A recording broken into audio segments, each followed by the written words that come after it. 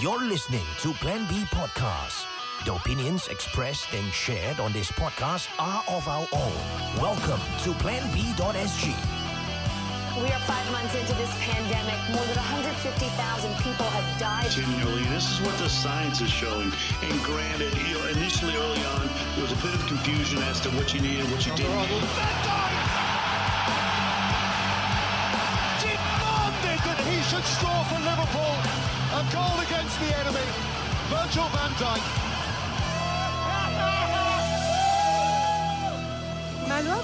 Welcome back to planb.sg, still with our friends from IMH. Doctors, I just want to ask, where are we right now in terms of the suicide rates here in Singapore? Is it still rising? Are we kind of plateauing? Where are we right now? Jared can disagree with me. We've had this conversation a couple of times before. I really don't think that the rates are rising. I mean, if you look at it, and I'm basing it purely on the SOS figures because I don't get any other figures as well, being honest here. I think some years they go up a little bit and then they come down and then they go up and they come down. The problem is that a lot of time we just see numbers, right? What we don't see is the denominator, which is what is the population of Singapore, which also has increased over the years. And sometimes we don't see that. So if you see it per 100,000 kind of a thing, yes, I'm not at all denying that it goes up sometimes and it comes down sometimes. But I haven't seen huge swings, like huge upticks. I haven't seen that at all. And I know that for the person who has lost someone due to suicide, it's the most tragic, most awful thing to happen. But it is still a relatively rare event, even in Singapore. Definitely in Singapore.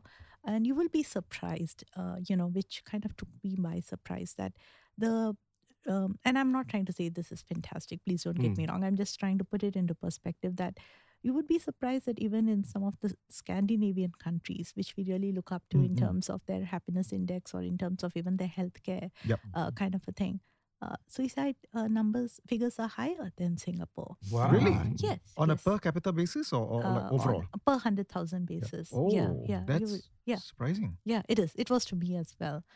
So, not trying to play it down in any way, but just trying to say that it is not that I haven't seen any huge swings.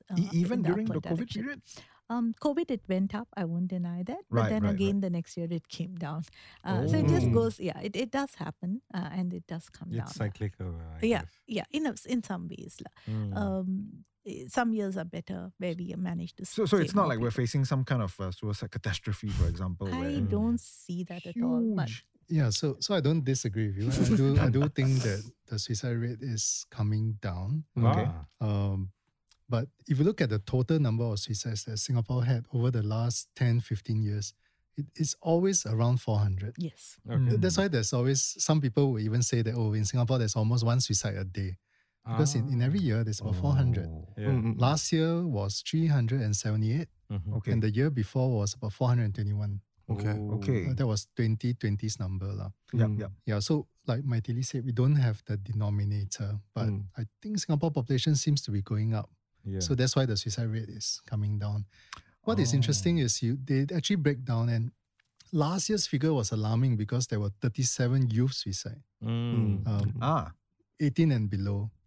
And that is the highest that we have had for a long time. In the youth category, you mean? Youth. Wow. Okay. That's why when you talk about that primary 4 killing herself, Yeah. this is not new. I mean, every year you read some very sad and unfortunate news about young people, primary 4, primary 5 taking their life. Yeah. Usually the stress is school related, exams related, parents related.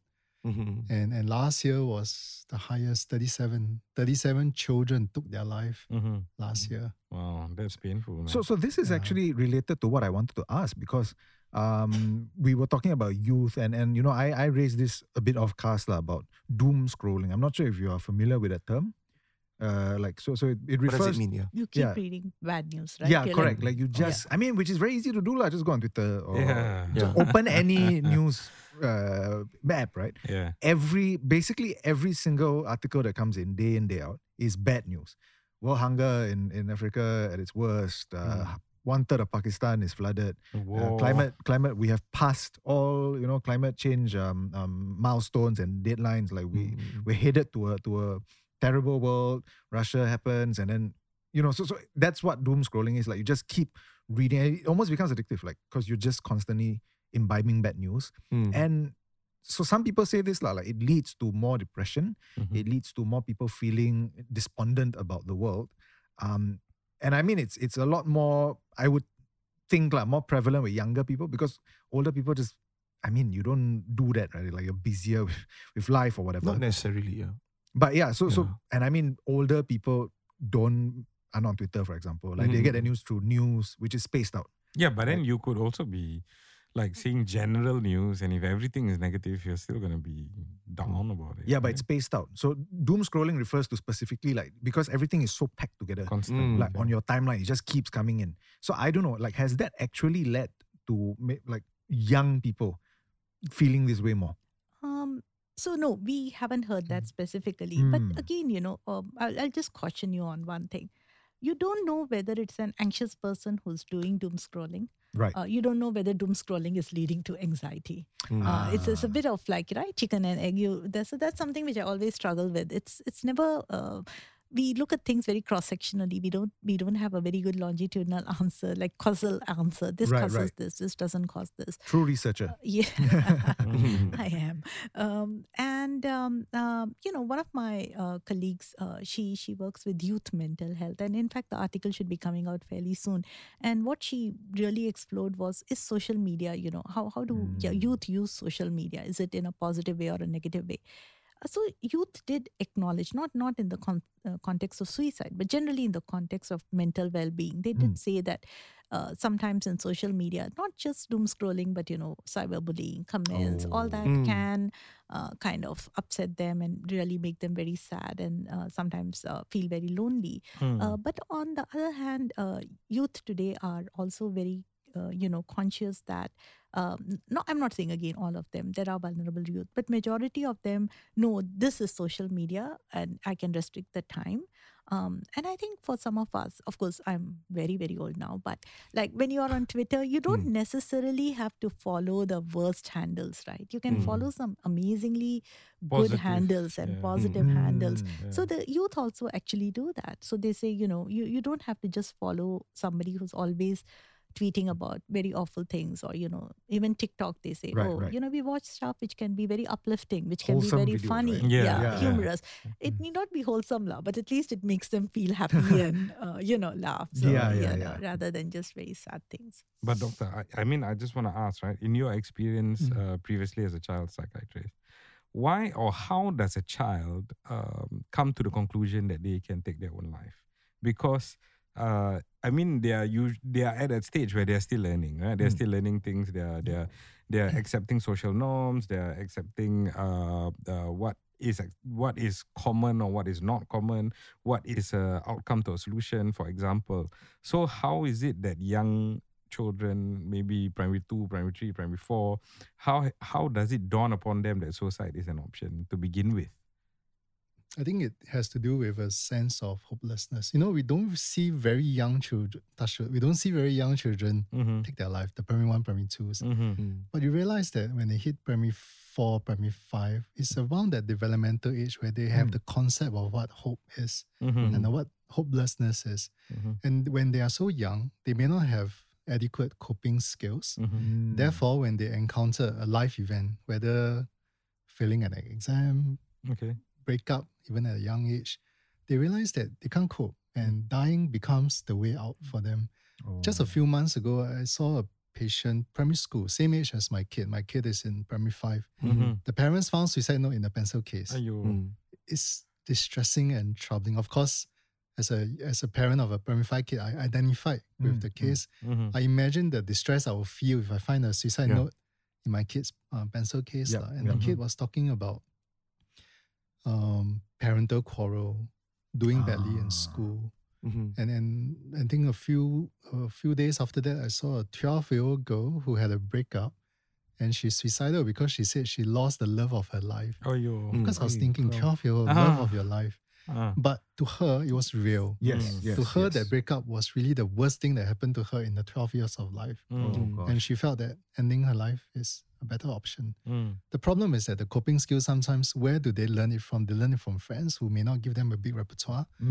They go on social media, and if they go to some unsavory website, it's not helpful. Yeah. And parents may not be around. Responsible adults may not be around to give them the advice that they actually need. In fact, parents could be critical and may invalidate them and trivialize their You're just relationship. kids, right? Like you're just that's right. thinking like this is the whole. But this actually leads us to what Dr. Michael is doing, right? Because next of kin. So I mean, I don't know if you have spoken to some of such parents of children who have done this to themselves. Like I mean, if you're able to share, what goes through the parents' minds? Like how do they cope with that? Yeah, how do they cope with such things? Actually, it's, while my study largely focuses on the reasons why the person died by suicide. And the reason why we do this particular study is also because in Singapore, you have a very good system. The coroner's code does take pretty good notes and everything. But also we realize that a lot of times the family is not willing at that point of time to share a lot of things. Again, for all the reasons that we talked about, right? Yep. And they're in no shape. You said it. They're so traumatized.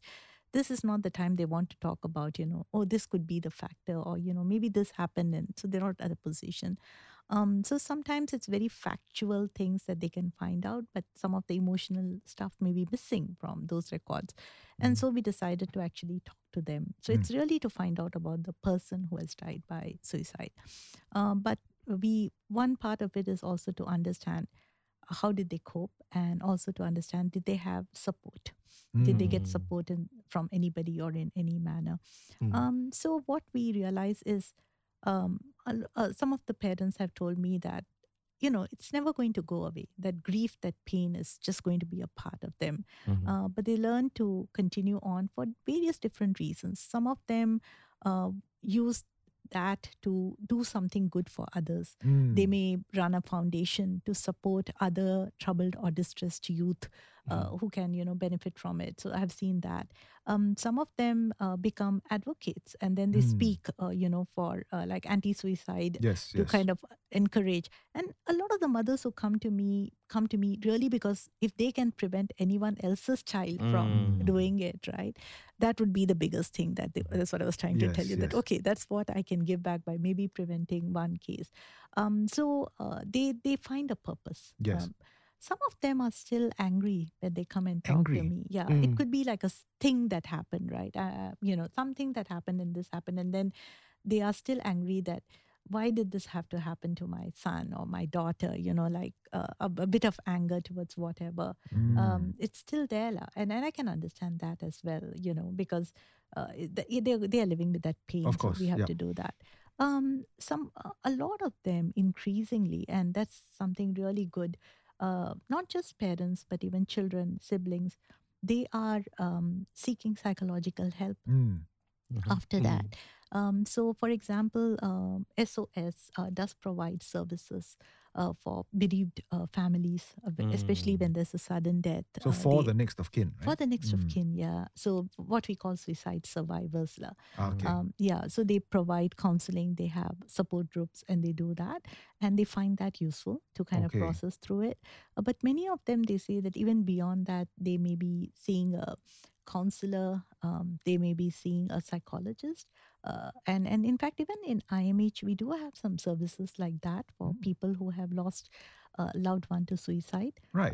So they are aware, they are more open again, and they are willing to reach out to these services, which helps them to deal with it. But what if, right, like in a way, because you're saying that you're talking about why the person themselves committed suicide, right? But what if that next of kin was the reason? Oh, yo. Because it does happen. Yeah. I mean, it's the most tragic of tragic. It's a real possibility. Yeah, but sometimes that is why. I mean, like you said, because my parents keep fighting, for example, and then you as the parent reading that, having lost a child, and this is the apparent reason. I mean, how? we haven't had, honestly, haven't had such things. Okay. But we have had cases where, let us say that it is marital strife that has led to a person taking his life, right? In a way, even that in some way the other partner does feel responsible for it, now that I might be responsible for it. And those are very difficult because they feel extremely guilty about it. And that is why, one of the things that I feel is, although there is enough data in the systematic review, like I spoke to you about, but I think sometimes we think that, suicide happens because this person is mentally very distressed, or he has to have this or he has to have that. That's why he's going to do it. But I feel that when a relationship becomes very, very toxic, a lot of time we don't see the need to see a psychologist or a marital therapist. Because even if you're going to get divorced, right, I feel that the ugliness sometimes that unfortunately develops by one partner or by both partners, these things can be avoided if you knew how to handle it, to speak to each other, to kind of work over it. So that's one thing which came out very importantly from our study. Because also this did come out quite strongly. Like marital stress comes out. I mean, not very strongly, but it's one thing. So, I mean, there are many little things, but what I feel is, because I was talking specifically about when one partner feels this thing. So I do feel that, a lot of us want to make amends afterwards, but I think we should not let that situation go there. And sometimes it's not easy for them to talk to each other. Maybe they really need a third person to guide them. So, these are not things that it's easy for Asian families to consider. True. Yeah. Actually, Rahman might have something to add about that, because you see so many divorces. Yeah, I have a counselor's number on standby. Yeah. So every time I see this one I cannot handle, I just take the name card. I say, you should call this person. Yeah. But do they or not? That's the question, right? They do. The counselor will tell me, will update me. Okay, this person has contacted me. I'll follow up. I mean, okay, so like my parents divorced also, and I'm like not on good terms. So I've seen how painful it can be. Yeah. Not just painful. Sometimes they're not receptive. It's like I don't even want to see your face. Like I don't want to be in the same vicinity as you. No, but counseling doesn't have to be together. It can be individual. Yeah. Then you see first, for example. Then the counselor maybe try to reach out to the other party to see if they can do a combined joint session. If the other party is not open to it, the counselor can still be there for you, for your personal healing, right? You need to have that session where your mind gets to go across that rut that you're in, and that's actually the other question I want to ask, right? Just now you mentioned hopelessness, which kind of stuck in my head. And you mentioned happiness index, which I would love to know a lot more about, because honestly, like what Darren said, because of the nature of my work, even for me personally, right, on a daily basis, it's my job to shoulder the pain and the suffering of many people. So sometimes it gets to my head as well, right? So how do you keep yourself mentally resilient? How do you make sure you're... I think that we did an episode about Singaporeans being the unhappiest workers in the world. Yeah. Right? Yeah. Do you believe that? Yeah. So tell us. No, I'm actually looking it up. I'm looking up what is the Singapore Happiness Index. And based on 2021, the World Happiness Report. There will be 57 or something, I can't remember. Yeah, I mean, we're not top now. No, we're not. we are 6.48 out of 10. Oh, okay. What does that mean? What does that mean? Yeah. I mean, do you know what that means? I think there's a Cantrell ladder, right? In which they kind of, from 0 to 10, they kind of pinpoint how happy they are. Yeah, we are 27th position. Yeah. This is based on 2022. So which was the position? 27th. Not bad. I was somewhere in 40, so we are not 27 out of how many countries? I don't think they listed how many. Because if you're 27 out of 27, it's useless, right? I mean, it's not out of 27. It's the World Happiness Report. I'm pretty sure it'll be relatively comprehensive. But do note that I think, they say that the previous year we were 32nd. So we actually went up. And Finland, I think, was happiest. Number Finland, one. Yeah, number one. Wow. I mean, like the Scandinavian countries, like you said, right? But I do know that Greenland, which is like part of Denmark, has like an exceptionally high suicide rate.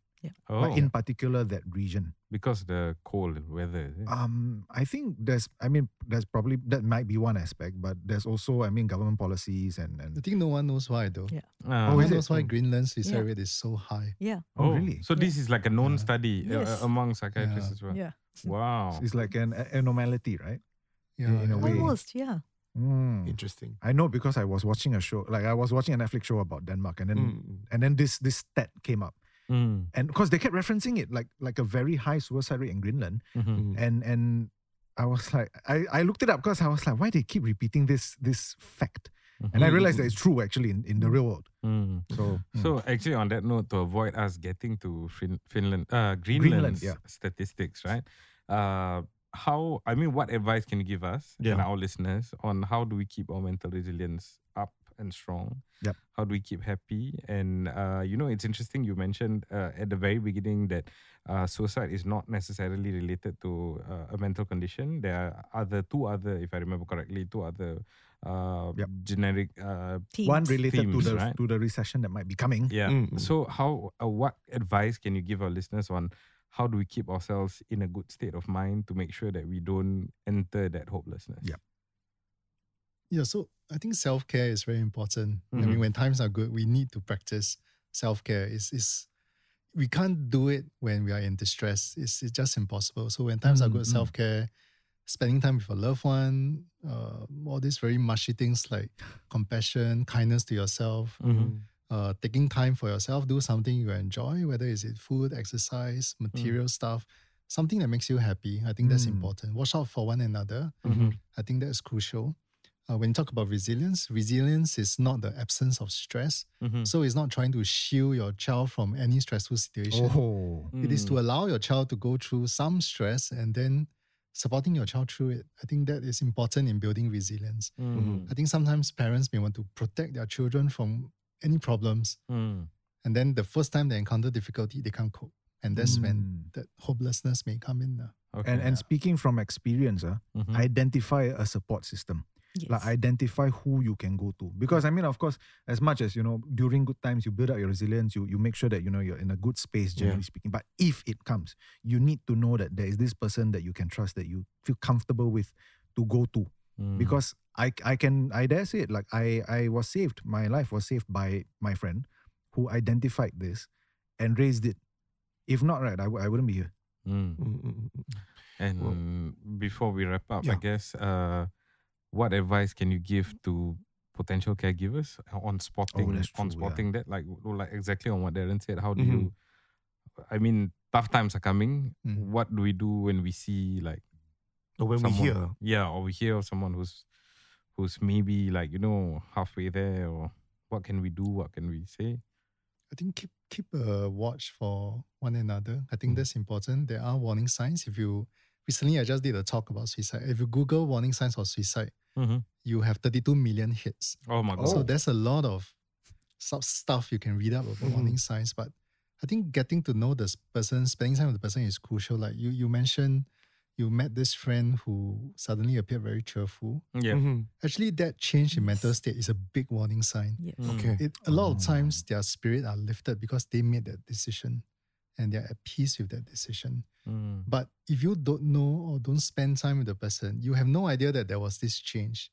So I think it's important to really spend some time with your loved ones, and so that you can be sensitive to some of these changes and the warning signs. Wow, that hit me.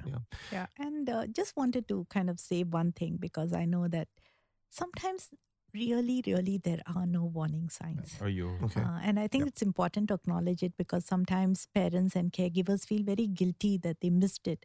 But, I was talking about this to somebody else. We have done about, until today, 30 interviews. I'm not the only one who does it. We actually need to debrief. You feel overwhelmed after them, after doing the interviews. You do get upset, however much you try. But the one that stayed with me, and it stays with me even today, it's the one where, the brother had absolutely no idea why his brother did it. And I think that was his biggest regret, that, he didn't even, it was so, they were in very close proximity with each other, but he couldn't make out at all. And he asked me, can you, would you be able to make out why? we couldn't, not from anything he said. So I sometimes do feel that some young people hide it very well, or as Jared just said, it is such a sudden life event that things just go wrong for them so badly that unfortunately they don't reach out to the person who could provide help to them, and they do something. So I think it's also important to acknowledge that there would be rare cases where there would be nothing that the person can make up. Yeah. Doctors, thank you for your time Yes. to be with us here on planb.sg. This has been very insightful and informative. If you're listening right now, you can also check out your website at IMH, of course, and also Google for like whatever doctor has already mentioned. Warning signs. If you were to actually encounter individuals who have shared with you and are open enough to be to share their problems with you as well. But of course, I hope that you never actually have to see Dr. Jared in the emergency department. Definitely. And we'll be taking a short break right after this together with our sponsors. Don't go away. We interrupt this program to bring you...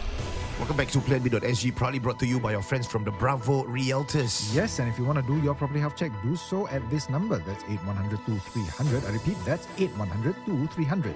Alternatively, you can also find them on their IG. That's at the Bravo Realtors. Yes. So today we have our friends from Bravo Realtors. Welcome back. And we are going to talk with one of their not so often featured members. Sharil. A very veteran looking Hello. Yeah. Not veteran. Not veteran. I and Zah same age. Hello. Really? No. Sharil looks like he knows the ins and outs of the industry. That's true actually. How long have you been in this line? Okay, I passed in 2013. 2013. That's quite long as well. I joined Kamal in 2017. Okay, so that's about that's almost 5 years. Yeah. Wow. 5 plus years. Already. 9 years in the industry, right? And previously, what were you doing? I'm working in a chemical industry. Engineer. Okay lah. Was the money good? Was the money in good? your industry? Clearly not good as now, right? Yes. I would guess. No lah. Actually, it's down really lah. But currently, oil and gas is down. Okay. So previously, it's good. Yeah. I see. Right. What made what was the decision, or rather, what was the event that happened that made you switch careers? Okay lah, that time actually when I buy house, I don't use agent. So you DIY yourself, lah, DIY. I'm Even all the hearing all the HDB. laughters already. They're all like, bad choice. Even the HDB submission, all you do yourself. No. First I thought want to do DIY. Okay. Then after that, when I go to the house, then the seller agent recommended me an agent lah to do the transaction. Now that's not allowed, right? Say again? Now you can't do that, right? No, another agent lah, different agent. Separate agent. Separate agent. Okay. So actually from there I see like, very easy this abang do. Yeah. You can do what you think you can do it better lah. Yes. So I thought of that lah. Thought easy, right? So when go to the CEA, register for RES. It's actually not easy lah. Not easy. You really need somebody to guide you. So so that actually brings me to the next question, which is so this is why you chose to join the industry, but why Kamal's team? Why Bravo? Okay, before that I was like anak tiri apa stepson. When I first joined this company, become stepson. You were sidelined by the company. Not only the company lah. I mean the manager that I work with. They had several blue-eyed boys that they preferred, or they rather focused on. Before or what?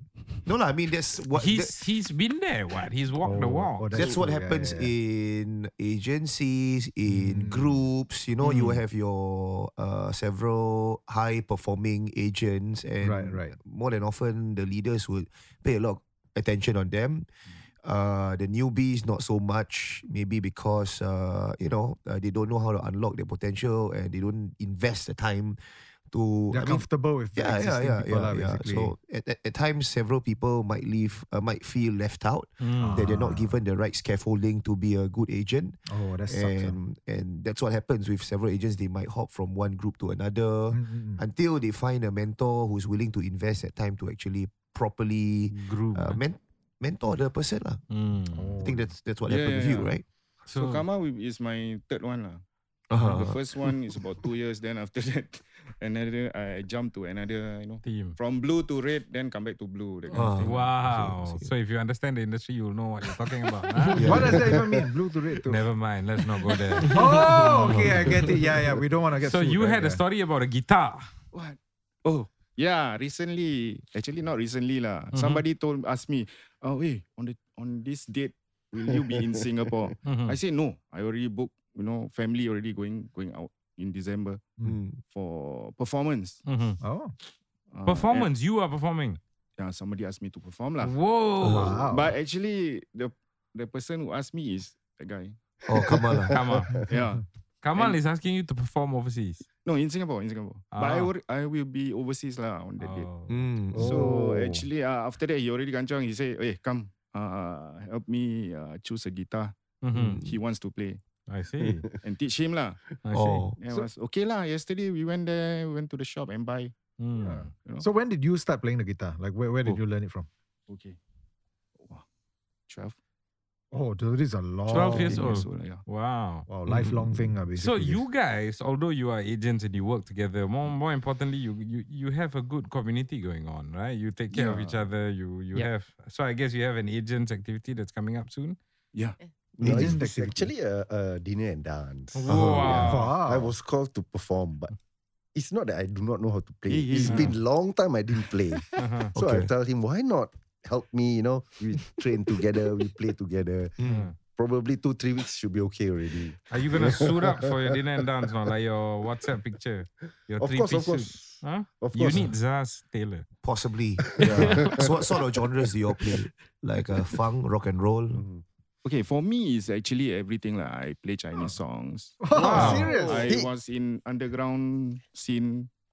He's actually a replacement. To be a replacement guitarist is not easy. Okay. Because when someone is on sick leave, Bro, I need you to come in. Wait, I need to correct you, okay?